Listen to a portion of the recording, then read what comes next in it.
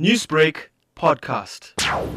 We have filed our court papers out of the North Gauteng High Court. In essence, our application is premised on the fact that, firstly, the two conflicting decisions, or rather announcements by the Minister of Co-operative Governance and the Presidency, give rise to some sort of legal challenge in that a legitimate expectation was created in a number of citizens, such as those involved in the tobacco trade, along the value chain, smokers, and retailers.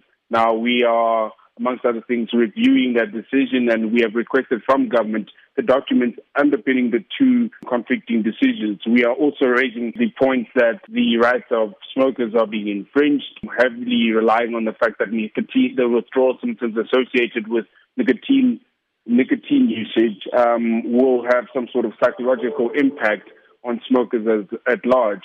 We are also looking at the exponential growth of the illicit trade in cigarettes and other tobacco products, which has led to the legitimate industry's efforts and government's efforts in fighting the scourge coming to naught, in that by the time the ban is lifted, of which we do not know when this will be, the legitimate industry will have to do some hard work in order to eliminate these criminal syndicates who have now obviously extended or rather expanded their networks to a point which is far greater than what was already in place and what was already a problem, as was highlighted by the Nugent Commission. Now, President Ramaphosa did clarify and say that his decision to extend the ban on cigarettes was a collective one considered carefully by the National Command Council.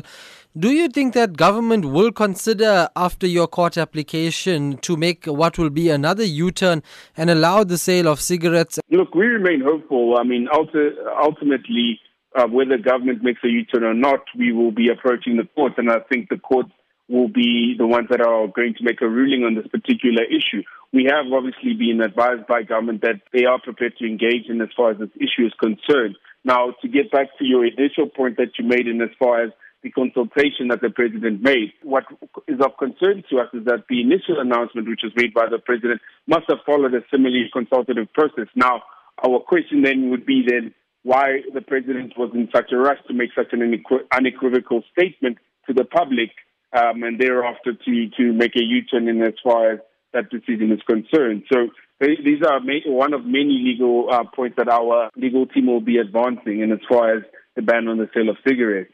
Newsbreak, Lotus FM, powered by SABC News.